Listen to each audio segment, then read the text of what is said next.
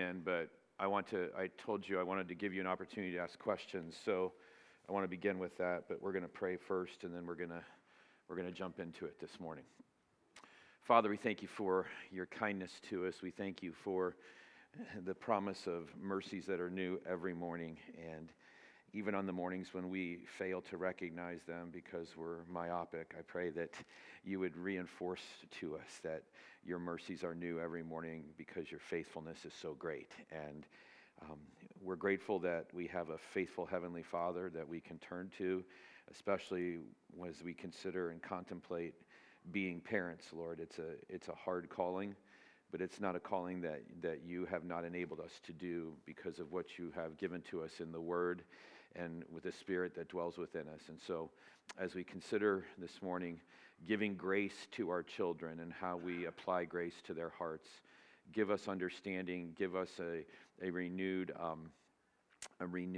vision of the grace that you give to us as a Heavenly Father, I pray. In Jesus' name, amen. All right, your questions. Told you we were going to begin with your questions. If you have them, let's go. Let's roll.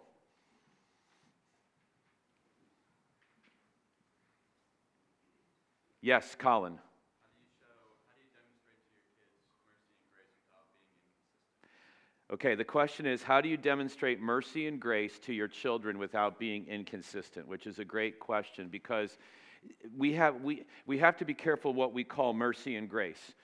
Mercy and grace isn't just like, giving them the benefit of the doubt. Let's consider first, what are the two terms? What is mercy? What is mercy? When God gives us mercy, what is that? He's not giving to us what? He's not giving to us what we deserve. So is it possible to give to your children what they do not deserve? To not give to them what they deserve? Is it possible to do that? Is it possible to do that in a God-honoring way?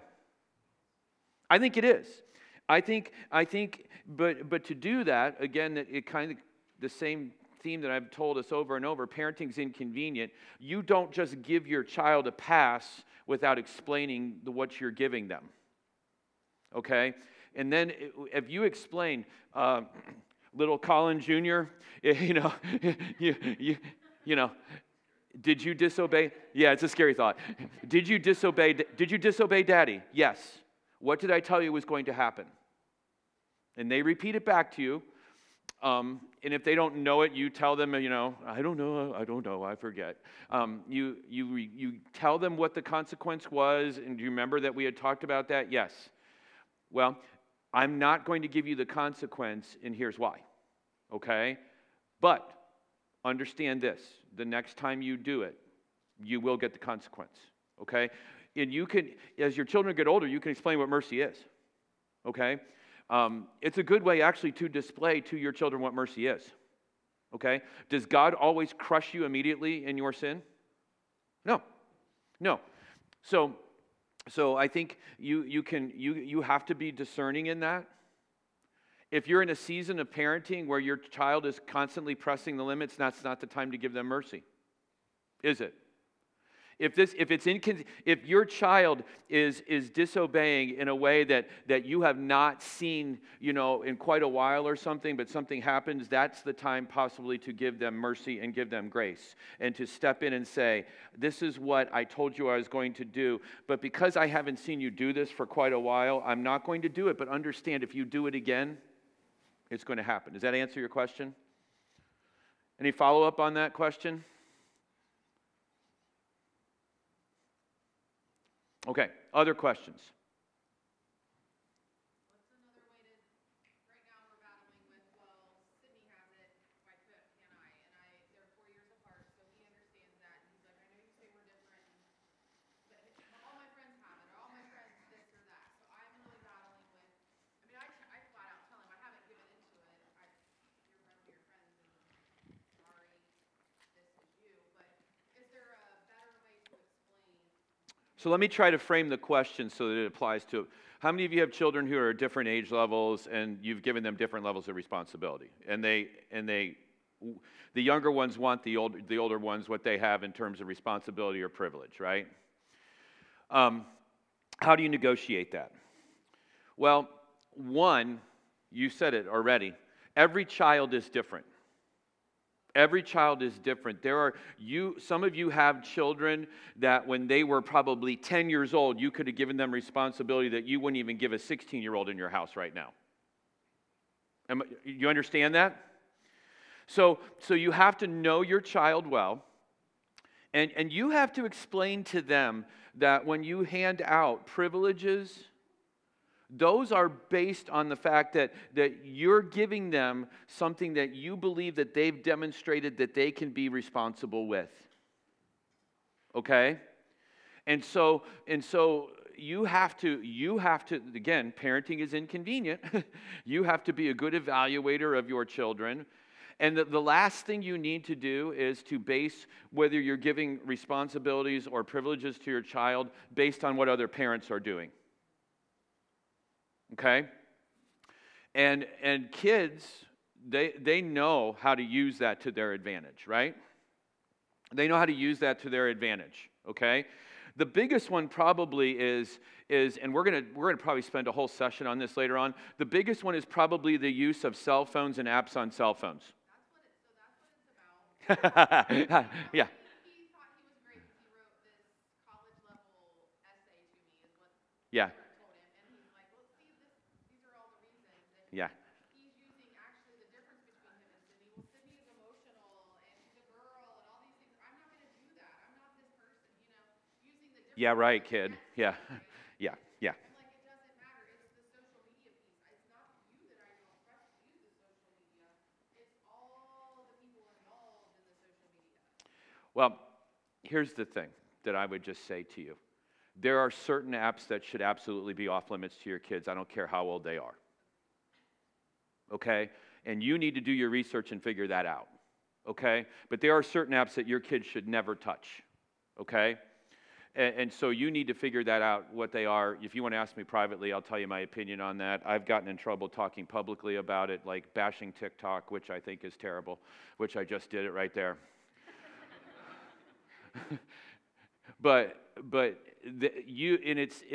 It's a two-way street.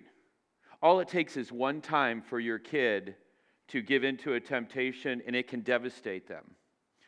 And since we're on the social media thing, one of the things that you two as a parent need to explain to your children is you cannot erase a digital footprint. You cannot erase it. And so what that means is the stupid mistakes that they make in their teen years with social media will never go away. Why do you think Google and Facebook and now Amazon are spending huge dollars right down the road? What are they doing with those buildings? Do you know what they're doing with those buildings? They are storing every bit of data that you put and that your kids put on the internet. So the only way to get rid of it is to torch all those buildings, which probably isn't a good idea, right? And so our kids need to have that explained to them. And I would never hand out privileges on social media without me, one, having full access to their phone at any time. Two, their phone gets parked at night in your bedroom when they go to bed until they can demonstrate that they can be trustworthy with it. Three, you better know every password, and if you get on their phone and you can't get onto their account, then that's gone, done, phone's yours. It's not the only problem with social media and apps is this, but there's a large sexual component that goes with that. There's a huge sexual component. And so in the parenting realm, how do you deal with that? How proactive should you be when it comes to the subject of sex? How proactive should you be with the subject of sex? Okay, I'll come to that. Miranda, did I answer your question? Kinda. It's just a battle. It is a battle. It is a battle, and he'll find good kids that are respectable kids who have far more social media presence than he does, and he will offer those up as Exhibit A to you every time. And he has, and I have not fallen to that because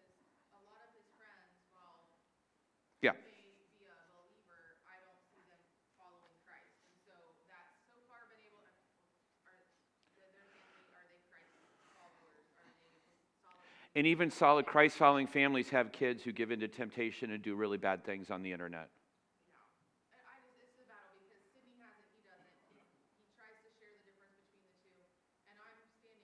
Just tell her that girls are just much more trustworthy and boys aren't trustworthy till they're like 34. Because that's true. Anyway. So the sexual component. This is a great question. So when do you start talking to your kids about sex? When does the world start talking to your kids about sex? Huh? When does the world start talking to your kids about sex? If your kids are in public school, they're getting it in elementary in their health classes. Am I right? I got some elementary, am I right? In some form or fashion, they're hearing it, right? On the bus, they're hearing it. They're hearing it, from their buddies. It's safe to assume that if you see a bunch of boys hanging around a phone and they're looking at it like this, that it's probably not, the latest Kobe Bryant or, whatever video or shoe that he's dropped or whatever. Even though he's dead, he's still dropping new shoes. How does that work, buddy? Okay? So how do you know this? There's this huge, and it's a tool of the devil, okay? And it just makes it readily available, right? When I was a kid, you had to consciously go and find out where your parents' friends hid their dirty magazines. And I'm not trying to be disgusting, but that's the way it was. Now, all you have to have is a smartphone, and you can find anything you want, right? Okay. How do you negotiate that? Well, there's a couple ways you can look at it. One, you can just lock it down the whole time that they're in your home, and then you send them out in the world, and what have you taught them? Have you prepared them for it? Okay. Two, you can just hand them a phone and say, I'll help you through the whole thing or whatever, right? I think there's a healthier way. You need to be, as fathers and mothers together, talking about the beauty of sex and God's plan for sex. And what I see couples make the mistake of doing is that's the mom's job. Do you want a woman informing and I'm not being sexist here, but do you really want a woman just informing your son about sex, or do you want a man who has lived through sexual temptation to talk to your son as well? It's both and, isn't it? It's both and. Do you want your son to see how a woman views how men treat her and how women, do you want a woman to speak into that as well? You do? With your daughters, do you want a father to be very proactive and explain this is what boys are thinking? Yes. But do you also want a woman to speak into that? And this is what God says about how you should value your body and how you should look at yourself. Do you need both and? Hello, do you need both and? If you're not talking to your kids about sex by the time they're 10 years old, you're late in the game. You're really late in the game. But we homeschool, we keep them in, we only bring them to church, they never get exposed. Then what do? Do you put a bag over their head when you drive and so they don't see billboards? I mean, honestly, do you control that they never, when they go into a store, like if you go into a Meijer, they never see a TV that's on? Or the magazines at the checkout? Is the world bombarding them with sex? Okay. Is the world going to teach them well about sex? Is the world going to teach them God's design in sex? No. You better be talking about it openly. And here's another thing. If you as a mom and a dad are not openly affectionate in front of your children, you know what they're going to think about sex and romance? It's a dirty little thing.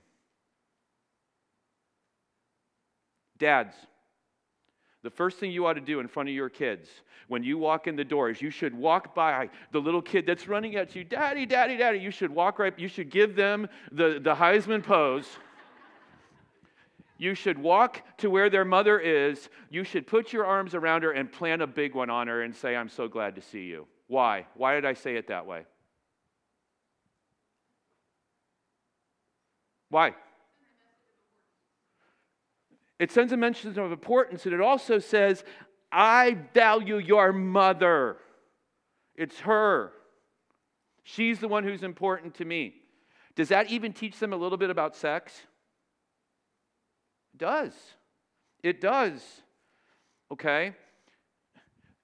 You need to be teaching your children and talking about, I'm not talking about the explicit nuts and bolts at 10 years old. But at 10 years old, most of our young girls are already starting to understand that something is happening with their bodies. Right? And if you're not preparing that talk, and if you're not figuring out how to talk to them, they're going to go try to figure it out somewhere, and they're going to find somebody else who can explain it to them. And do you want your kids to find out about sex in the locker room? God forbid. Right?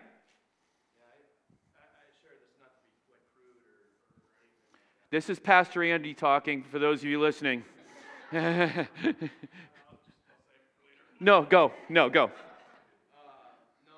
was watching the testimonies of several now believers, but they were saying, I mean, they started self-gratifying themselves at ages 7, 8, and it was just horrifying to hear some of their Yeah. their experiences, and I think it is so important to address. I think it's in the minds of parents.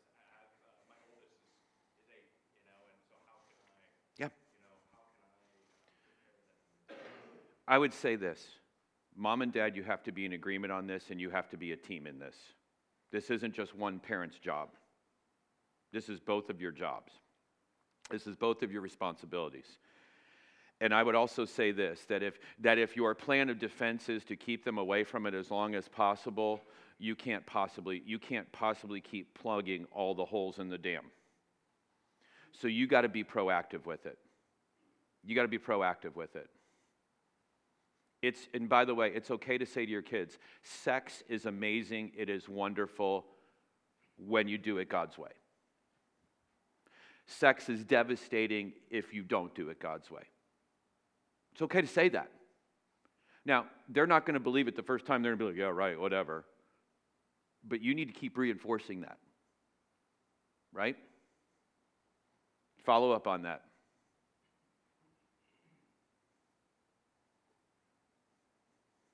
How many of you in here have kids who are 10 years old or older? It's scary, isn't it? It's scary. It really is. The world wants to teach them just all of what they call the beauty of sex. But it's really quite ugly the way the world wants to teach it. Other questions?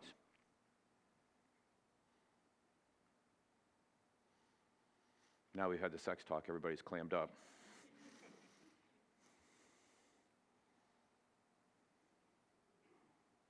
Okay, nothing else? All right, let's turn to Luke chapter 15. Did you get a handout there back there on the...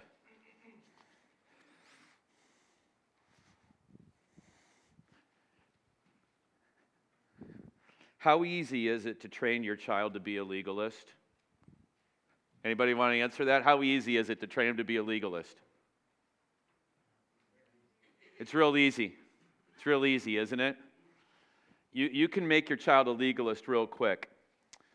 In Luke chapter 15, we have this long passage of Scripture that can be taken and used in so many directions, but I want to look at it from the direction of parenting this morning. It's the parable of the lost son, or more commonly referred to as the prodigal son. But it falls in a chapter of things that are lost. If you look at the beginning, 15:1, it's about the lost sheep. If you get to verses 8 through 10, it's about the lost coin. And now we've got a lost son. Verse 11, and he said, there was a man who had 2 sons. This is Jesus giving this parable. And okay, we need to understand something. Look up here. What's the purpose of a parable? What's the purpose of a parable? It explains a heavenly truth, a spiritual truth in an earthly manner, and it usually has two results in two purposes. When Jesus would use a parable, he used it for two reasons. What were they? To hide truth from people he wanted to hide it from. But was that the sole reason why he spoke that way? He also spoke it to what? Reveal truth, right? Okay? So understand this. He's using something that they could relate to. Okay? He's using something that they could relate to. This is something that was in their everyday common living. It was a part of their existence. It was a part of their culture even. So there was a man who had two sons, and the younger of them said to his father, "Father, give me the share of property that is coming to me." And he divided his property between them. Understand what that means. We've got to kind of fly through this. The younger son comes to the father and he says, "I want my inheritance now," basically saying this, "I wish you were what, Father? I wish you had just died so that we didn't have to go through me having to ask for this. But since you haven't, I want my inheritance." And what does the father do? Okay, do you think the father had reservations about doing it? An earthly father here. I realize that the father in this is pictured to be God the Father, but think about an earthly father here for a second. Think he had reservations about this? I mean, do you hand let's just say he even made it to 20 years old before he asked, do you hand your son a chunk of wealth and say, "Here, just take it"? How many of you would trust your 20-year-old son with that chunk of wealth without any guidance? Okay. Not many days later, the younger son gathered all that he had, took a journey into a far country, and there he squandered his property in reckless living. And when he had spent everything, a severe famine arose in that country, and he began to be in need. So he went and hired himself out to one of the citizens of that country, who sent him into his fields to feed pigs. Here we have a Jewish man who is so desperate that he's feeding animals that he's not even allowed to touch and be around, right? Okay? And he was longing to be fed with the pods that the pigs ate, and no one gave him anything. But when he came to himself, he said, "How many of my father's hired servants have more than enough bread? But I perish here with hunger. I will arise, go to my father. I will say to him, 'Father, I have sinned against heaven and before you. I am no longer worthy to be called your son. Treat me as one of your hired servants.' And he arose and came to his father. But while he was still a long way off, his father saw him, felt compassion, ran and embraced him, and kissed him. And the son said to him, 'Father, I have sinned against heaven and before you. I am no longer worthy to be called your son.' But the father said to his servants, 'Bring quickly the best robe, put it on him, and put a ring on his hand and shoes on his feet, and bring the fatted calf and kill it, and let us eat and celebrate. For this my son was dead and is alive again. He was lost and is found.' And they began to celebrate." Stop right there. I have a question there on this sheet. What does the attitude of the father reveal about God the Father's heart? What do we learn from this father in this earthly story that we can apply to God the Father? What do we learn about him? What are your observations? Does he have a heart to reconcile? Okay. Notice the father didn't do what a lot of us as earthly dads do when our sons go out and blow in wealth or make stupid decisions. When you're waiting for your son to come home and he's made bad decisions, dads, what are you tempted to do? Lecture. "I told you so. I knew this was going to happen. If you would have just listened to me." What does the father do in this? Before words get out of his mouth, before the son can explain anything, what does the father do? He goes to him and he gives him a loving expression, does he not? Now, understand this, the Heavenly Father is omniscient, all-knowing, right? But this is an earthly father here that's illustrating the Heavenly Father. And what's pictured here, and I know you've had this pointed out to you before, how does he see him a far way off? How does he know? He's been wanting him to come home. He's been looking for him. Does he have a heart to rejoice over a change of heart in his son? How big is he ready to rejoice over a change of heart in his son? Yeah, he throws this giant party, right? Okay?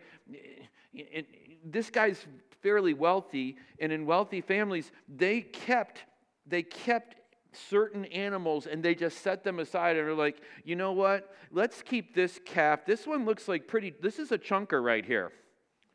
And let's keep chunking this calf up. And whenever we have a reason to party, this is going to be the one we're going to use, right? And so, excuse me, this son who had wished that his father was dead now has a change of heart. There's been this work in his heart. He comes back, and this father is ready to throw this party for him. Okay? He's rejoicing over heart change. Now, what does that tell us about our parenting? How is God the Father modeling parenting to us?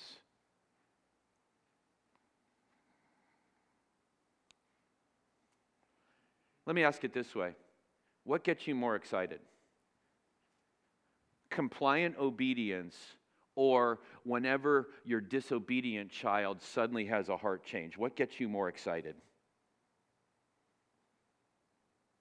Because we have a compliant, obedient kid, don't we? We have a compliant, obedient kid. We haven't even got to him. But when was the last time you really got excited when you saw a heart change in your kid? Or did you go, it's about time? This father is what? What's he doing here? He is jazzed over the heart change, isn't he? He's completely excited about it. Okay? And he's ready to restore. In this room, I don't know who you are. Some of you I do know. But in this room, there are several of us in this room who are grudge holders. And we have this attitude. Well, you came back. That's a good first step. Prove it. Anybody like that? Do you see any of that here in the Father? No. You know, it's a genuine expression of love. He welcomes him in. He puts a robe on him, gives him the ring. He gives him he slaughters the fatted calf for this guy. Now, notice the reaction of the older son. Verse 25, now his older son was in the field, and as he came, he drew near the house. He heard music and dancing. And you can imagine this. He's like, wait a minute. There was no party scheduled for now. Why are we having a party? What's going on? And he called one of the servants and asked him what these things meant. And he said, your brother has come and your father has killed the fatted calf because he has received him back safe and sound. But he was angry and refused to go in. His father came out and entreated him. Again, what do you have the father doing? The father is proactive. The father is proactive with the son who has the right heart attitude, and the father is proactive with the son whose heart isn't right. What does that teach you, fathers? What does that teach you, fathers? Come on, verbalize it. Be on the hook for it. What does it teach you, fathers? Dads, you are responsible to go and probe your child's hearts. Who spends more time with the kids, though? Who does in our society? Mom does. And we assume that it's mom's job. And you know what? It shouldn't be just on the mom to inform the dad, this is the problem that I see in little Junior over here. Dads, you are responsible. And to be responsible, you got to know. Okay, and there's a danger in saying that because there's probably a mother in the room who's like, I keep telling my husband. For every time you tell your husband, you better spend four times more than that in prayer to the Father that he'll change your husband's heart. Okay? And what does the Father do? Notice I love that in verse 28. He entreated him. What does that convey to you? Did he berate him? Like, You self-righteous boy. What does it mean to entreat? Do you know what it means to entreat? Some of you are geeking up on your Bible software right now, looking it up. What's that mean in the Greek? What's that mean in the Greek?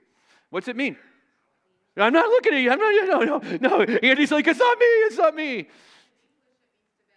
In English, it means to beg. And it's a pretty good translation of the Greek idea here. He is coming and he is drawing him in. Which tells me this, the Father himself must not be very self-righteous, because you know what self-righteous people do when they see other self-righteous actions? They try to crush it, right? They try to crush self-righteousness because it's a problem that they can easily recognize here. But notice how he tries to justify himself. He answered his father, look, these many years I have served you. What's it all about? We don't have to go any further. We just read one sentence. What's it all about with the older son? What did the older son catch all of his life? What did he learn? Or what did he think was most important? Doing, right? It's the things that I do. Look what I have done. Look what your younger son did. Look what I've done. Sometimes we don't even have to parent it into our children. Our children naturally can be really good legalists. The older son in this parable is proof of it. What does the attitude of the older brother not reveal about him, but reveal about many of us? What does it reveal? What's it teach us about ourselves? Come on, if you say it, it's not going to be like, what is it? What's it reveal about us?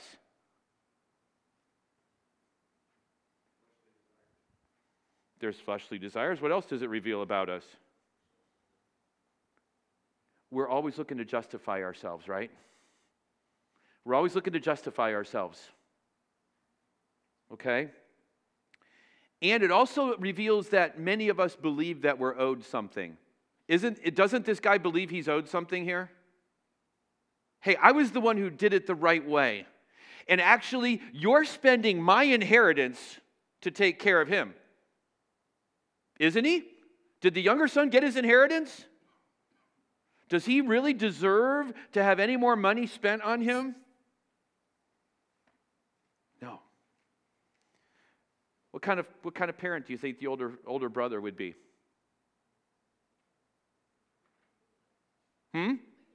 He would definitely be a legalist, wouldn't he? Would he be performance-based? Chances are, would he raise them so that they were raised with this idea, you have to earn my affection? Daddy doesn't like it when you do that. You're making Daddy very sad. What does that convey to our children? I got to be good enough to get Daddy's love. How many of you are good enough to get the Heavenly Father's love? Anybody in this room good enough to get the Heavenly Father's love? Then why do we expect our kids to be good enough to get our love? You know, the number one way to raise a legalistic child is to parent them with the attitude that you got to perform to earn my love. Is it easy to fall into that trap, though? Because, let's be honest, it gets results in the short term, doesn't it?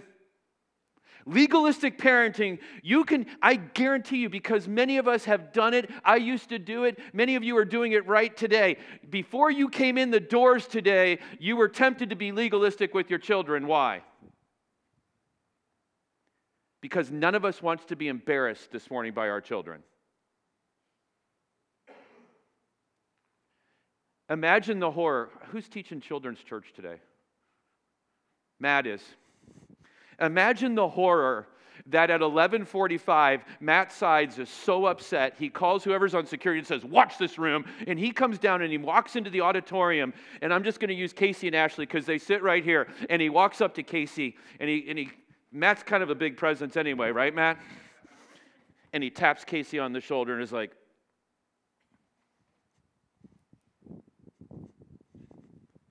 would you be embarrassed, Casey? I would be. Yeah. And by the time you made it down to the children's church room, if you're like 95% of the fathers, what are you thinking? I don't know if it's Bo or it's Theo, but they're going to die.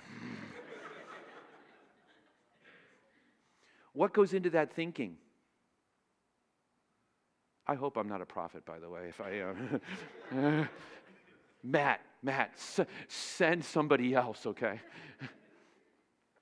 But do you get that scenario? What causes the embarrassment? Pride. Absolutely. Because the truth of the matter is, on any given Sunday, whoever's teaching children's church could come down for about 4 or 5 of our kids, right, Matt? On a good day, right? If we sent a note home every Wednesday night for kids who acted up in Awana, we would run out of paper. We would. Okay? If we're not careful, parental discipline will reinforce an innate legalism. And many of our kids, the legalism's already there, and all we're doing is just reinforcing it. And when we do that is we kind of train our kids to think this way, that their good behavior earns our love and acceptance.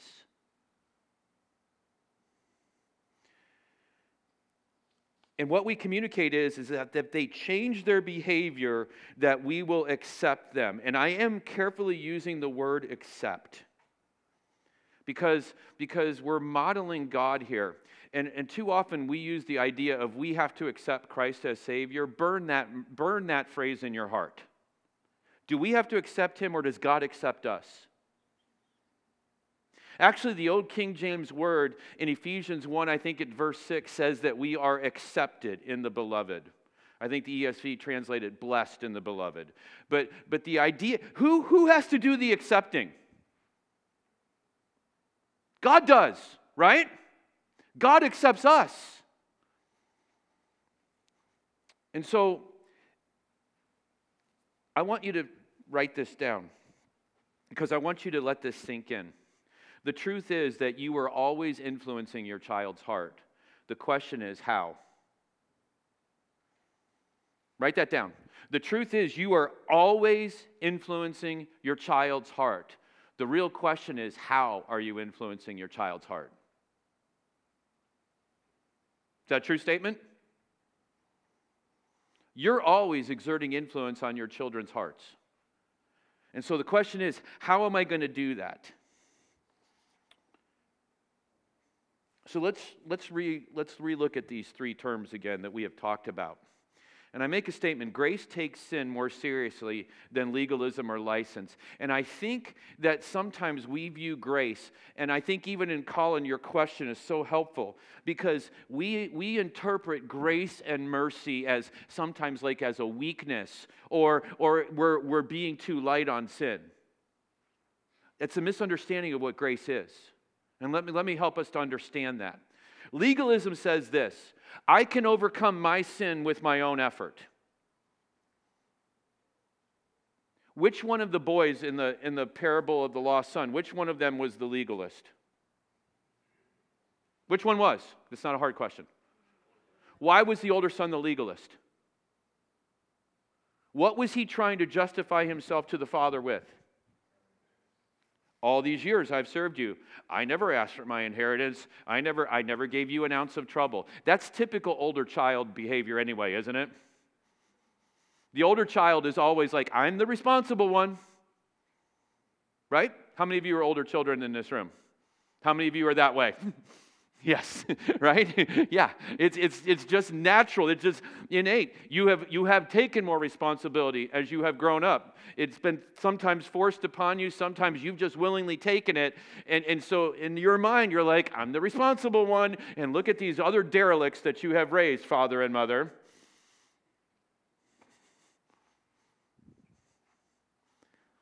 License says this. If legalism says I can overcome sin with my own effort, license says this: sin really doesn't matter.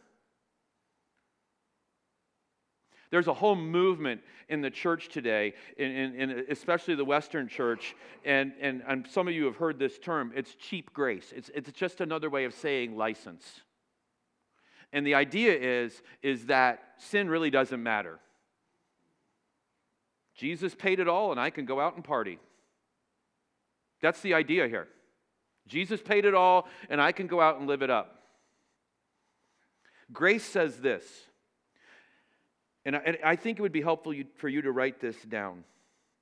Grace says this, that son, daughter, your sin matters so much that Jesus had to die in your place. That's what grace says. Sin matters so much that Jesus had to die in your place for that sin.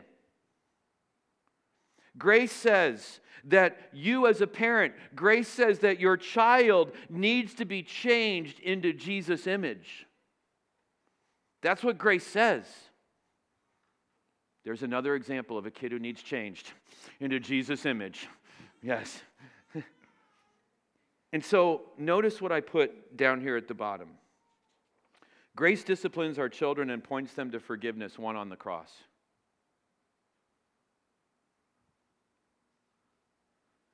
You're like, you mean every time I discipline my child, I should be bringing the cross into it?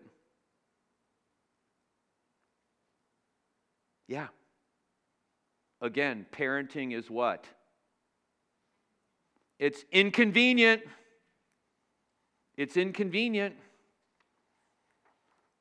So let's quickly go to the back. I'm going to fly through these and then we'll try to talk about them at the beginning of next time, if we need to talk more. So here's some pointers for grace-filled parenting in action. Number 1, discipline and then stop. How many of you would be willing to admit that after you discipline, you like to remind over and over and that you're a grudge holder? Is that grace?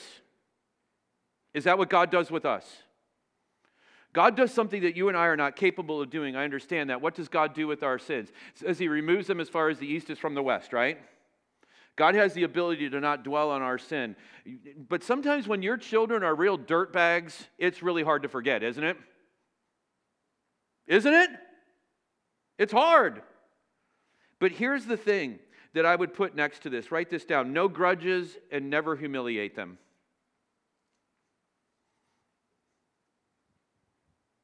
Is it true that for every kind word you say to your kids, they will remember the one harsh, humiliating word far more than they'll remember the kind words? Is that true? Yeah, it's true. Number 2, always show acceptance to your child when you discipline them. You're like, that sounds so worldly, but it's not. Again, Ephesians 1:6, we are accepted in the beloved. Show them that you accept them. And how do you show acceptance to your child when you discipline them? Every time you discipline your child, it should be followed with an act of love.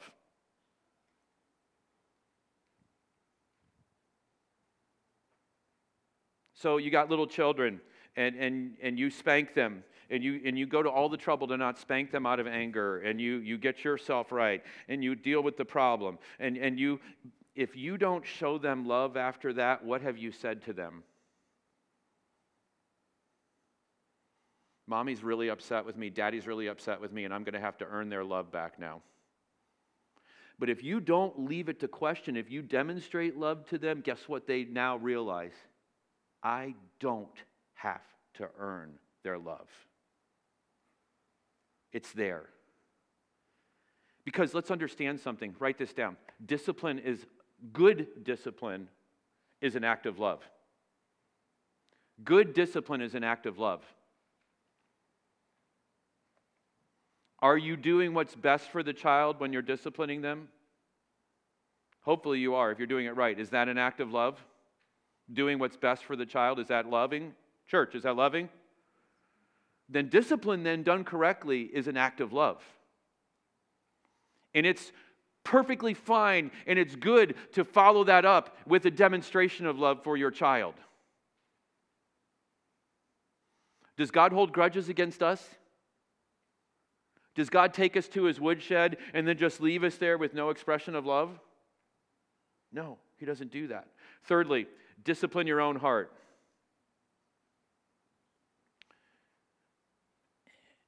Ask yourself this question. Does the way I communicate to my child communicate that my affection for them is based on their behavior? Is it easy to fall into that trap? It's really easy. In fact, I want you this week to evaluate your communication with your children and catch yourself in ways that you're saying and phrasing things that you're making your affection all about their behavior. Some of you were parented that way, and you still feel to this day that you're not loved by your parents because you can't earn their love. Do you want your children to be in that same trap? Fourthly, absolutely do not use bribery to control your children. Boy, if I'm ever in Kroger and I see you negotiating with your kid about what candy bar they're going to get if they're good, I will call you out in front of the whole store. Do not bribe your children. Do you have to be bribed to go to work? Well, that's what a paycheck is, isn't it? Do you have to be bribed to do the right thing? Is doing the right thing to do because it's the right thing? Is it? Then why are we teaching our children that the only way that you need to do the right thing and the only time you need to do the right thing is when I buy it for you? Don't bribe your children.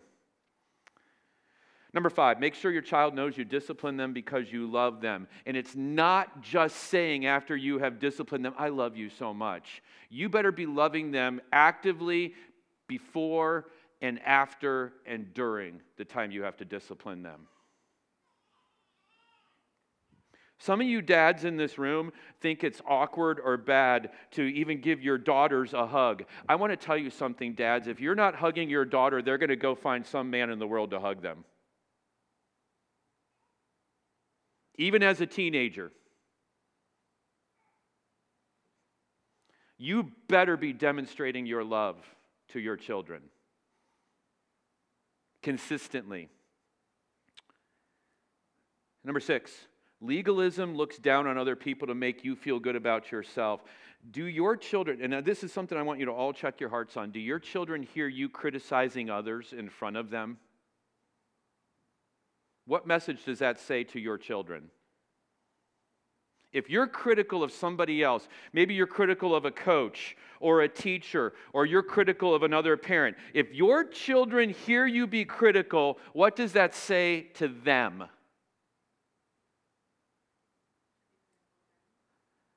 If you're going to be critical of them, you're probably critical of me. And it's okay to be critical. It's okay to be self-righteous and look down on others. You say, but PD, you don't know how much of a jerk my boss is. Tell your wife privately, don't do it in front of your kids. You don't understand how that coach is hurting this kid and not giving them playing time. Do not reinforce what your child already sees.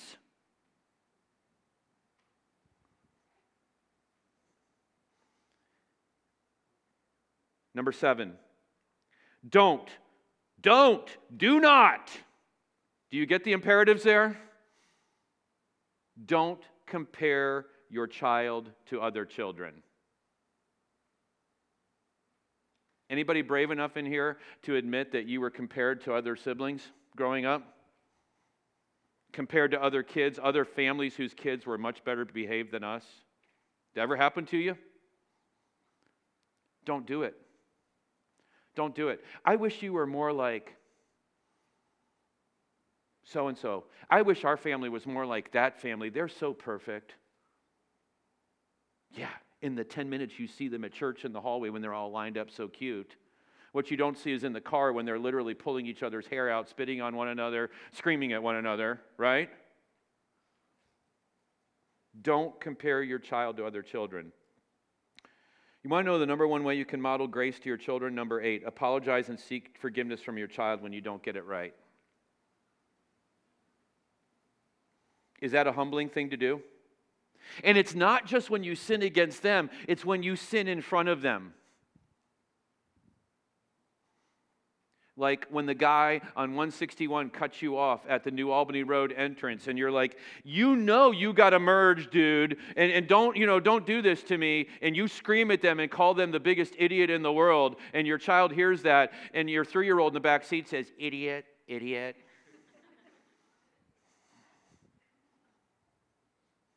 Where did they learn that word?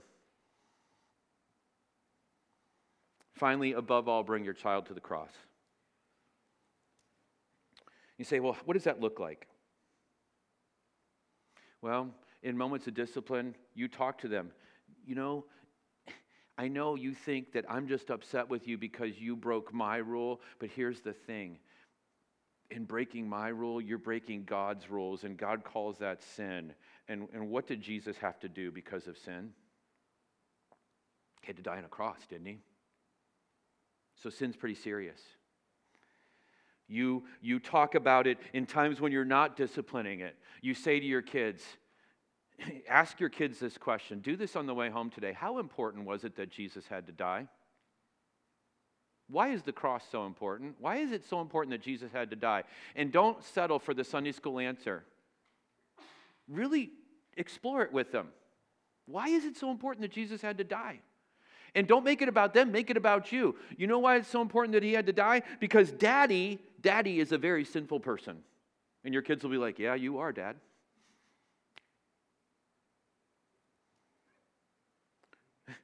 When you're praying for your meals or when you're praying for them going to bed at night, thank Jesus for dying on the cross. Make the cross a regular part of your vocabulary. Shouldn't it be for a Christian anyway? Shouldn't it be? It should. So we don't need to reinvent. It ought to be a regular part of our vocabulary, and if it is, it'll be a regular part of our kids' vocabulary too. Okay. I've given you some homework there. We'll come back. We'll hit those points again. Maybe if you have some follow-up questions on that, we're at 10:25, so I'm going to pray. Father, thank you so much for the cross of Jesus Christ. Thank you that there is grace for all of us who are hopelessly trapped in our sins.